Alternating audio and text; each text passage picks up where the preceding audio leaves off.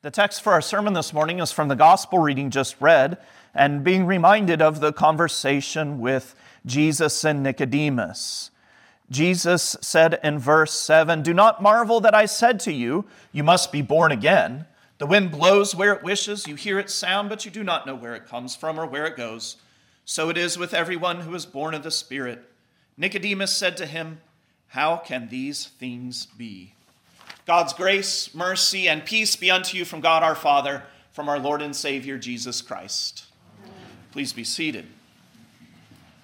I have to admit that I often find myself wondering how anybody got through life without being able to Google anything. Back in the good old days. From home projects to car repairs to cooking meals. How many teaspoons are in a tablespoon? How do I replace an outlet in my house? What is the ignition timing for a small block Ford? Many times a problem is fixable if I just know how to fix it. Nicodemus, well, today he's thinking that same way. How do I get into the kingdom of God? But before Nicodemus is even able to ask his question, he first approaches Jesus with a compliment. He wants to butter up his teacher. No one loves a suck-up, but Nicodemus, nonetheless, that's the way he goes. "We know that you are a teacher," he says, "come from God. No one can do these things you do unless God is with him." Nicodemus thinks that Jesus has some secret knowledge. Nicodemus thinks that Jesus' miracles are because he has some secret instructions that only God can give. That salvation is a secret. But Jesus, not putting up with Nicodemus's compliments, immediately begins to guide Nicodemus, but not in the way Nicodemus thinks or hopes. Nicodemus wants a teacher, good teacher, he says. Nicodemus wants a how-to, a YouTube video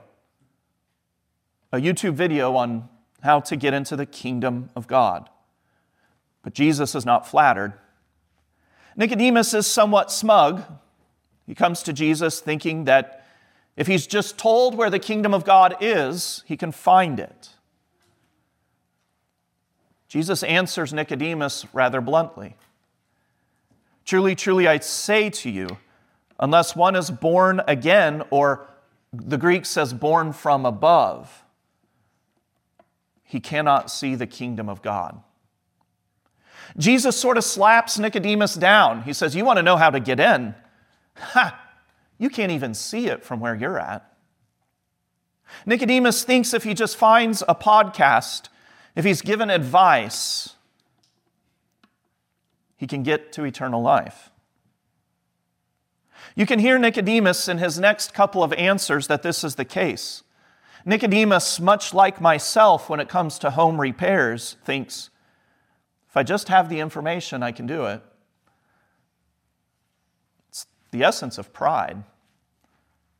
So when Jesus tells Nicodemus he needs to have another birth, a birth from above, there's a problem. Nicodemus maybe even thinks Jesus is being ridiculous.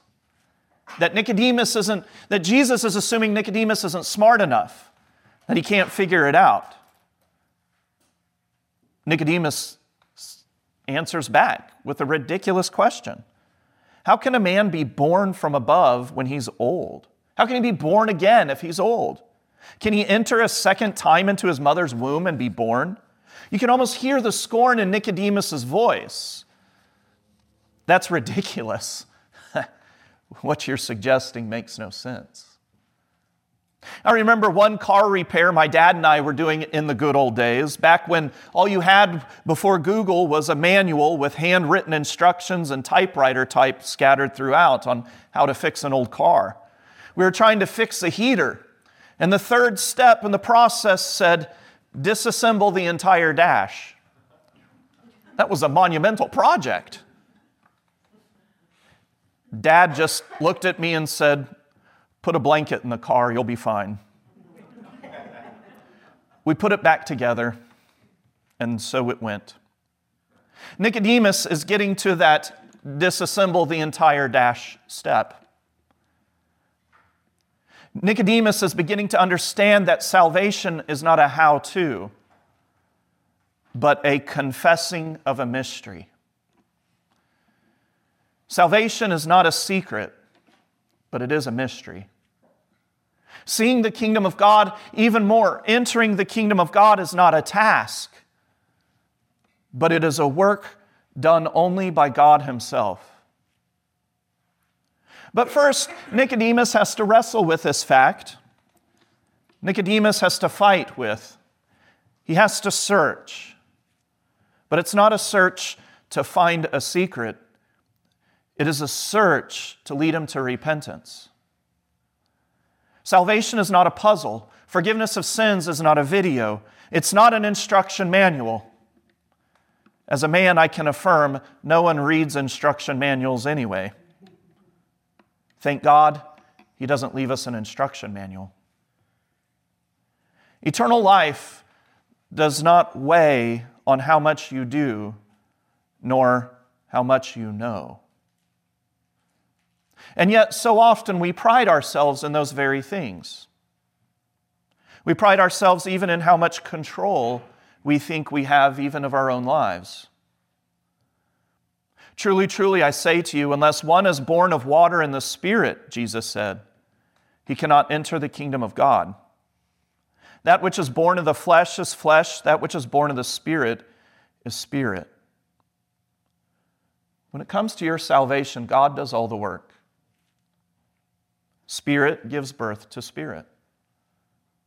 Salvation is not a secret, but a mystery. Nicodemus wants to know a secret. How do I enter the kingdom of God? He thinks Jesus is exactly the one to show him. Jesus, though, isn't going to entertain Nicodemus's pride, and He's not going to entertain your pride either.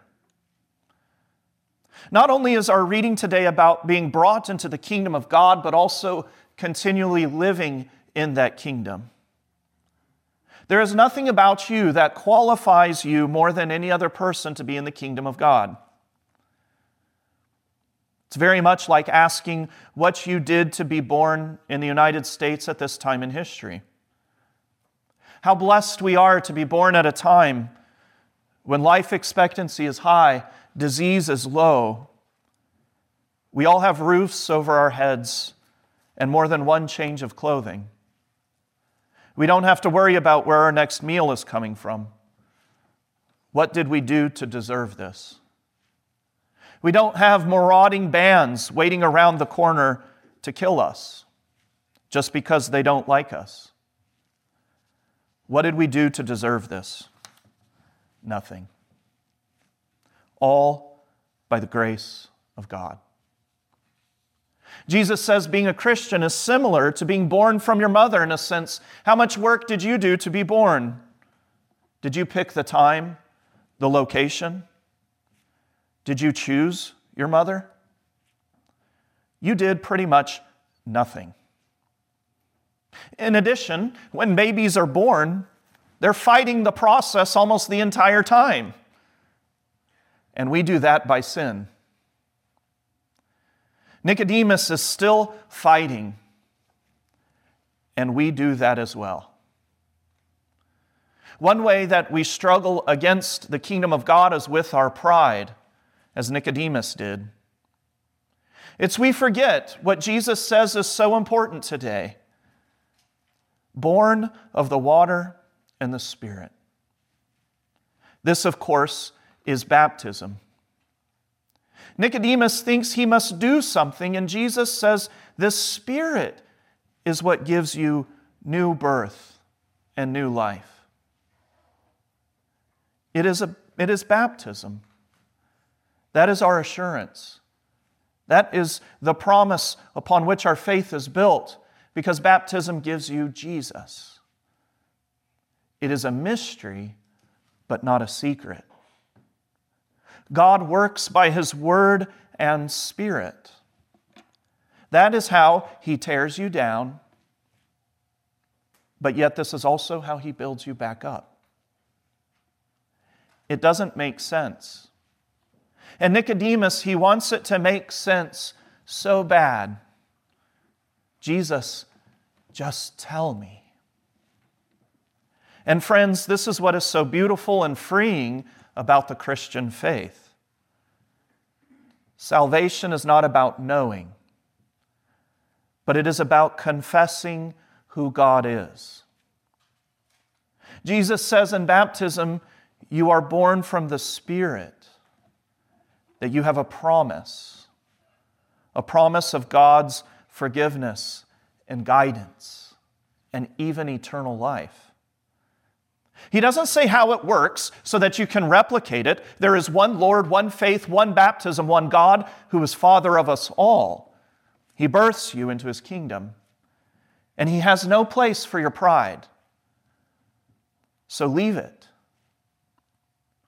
The Christian faith is not about knowing, but about confessing what God says by His Word.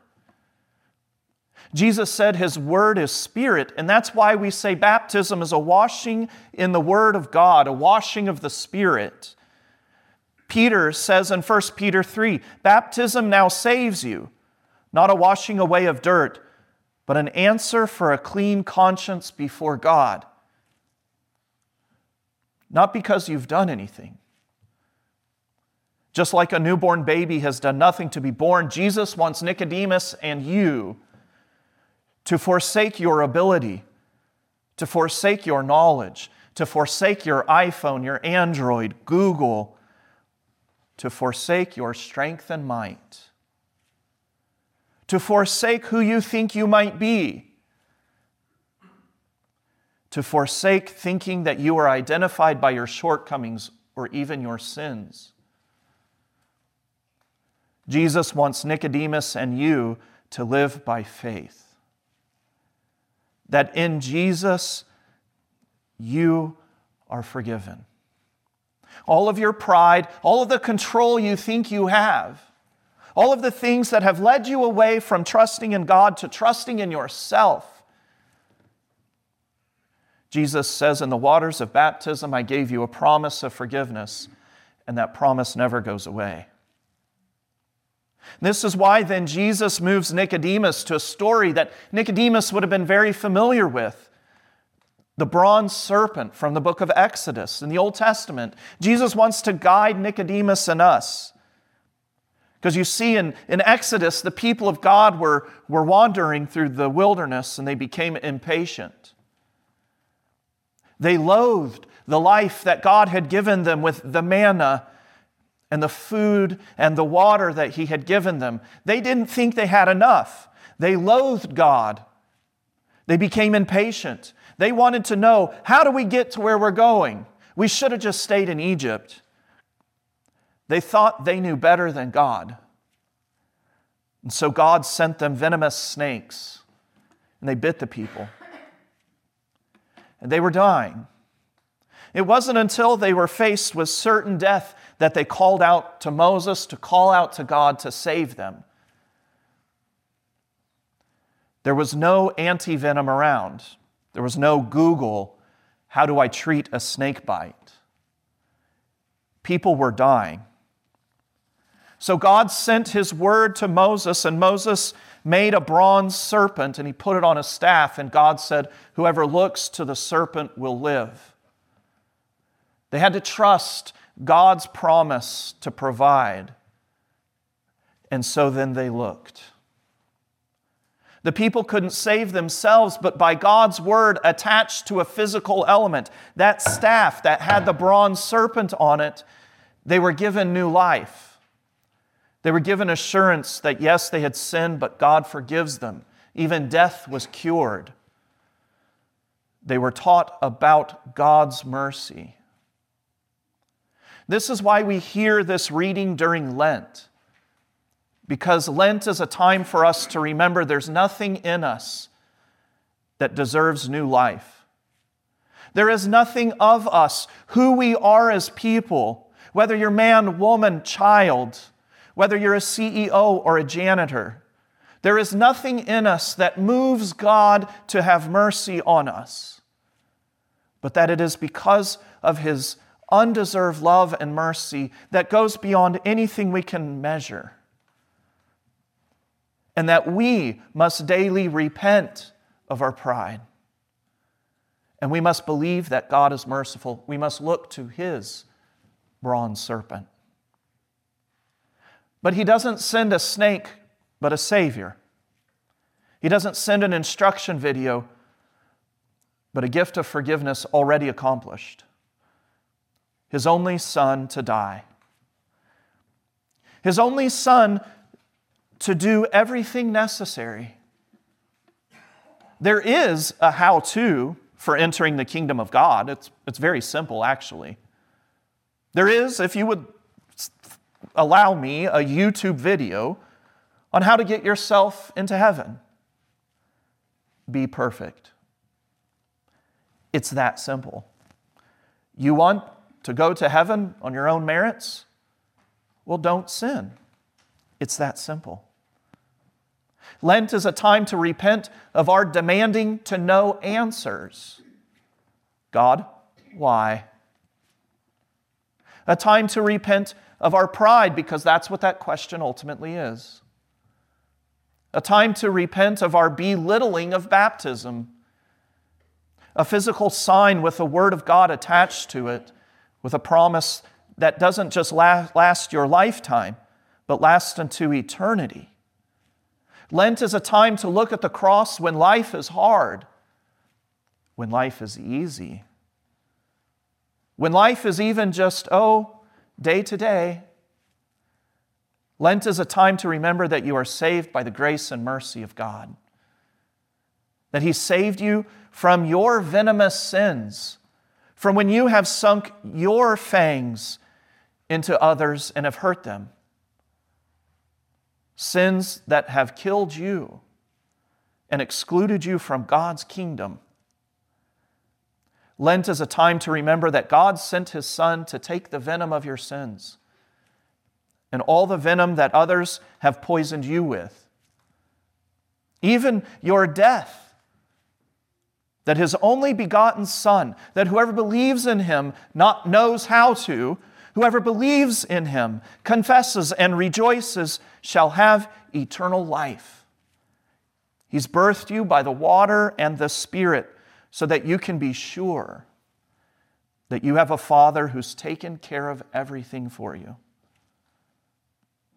So when life seems full of questions, when the devil's venom seems to have its way with you, when that boa constrictor of worry and doubt begins to tighten around you, when you just wish you knew how to deal with things, take heart.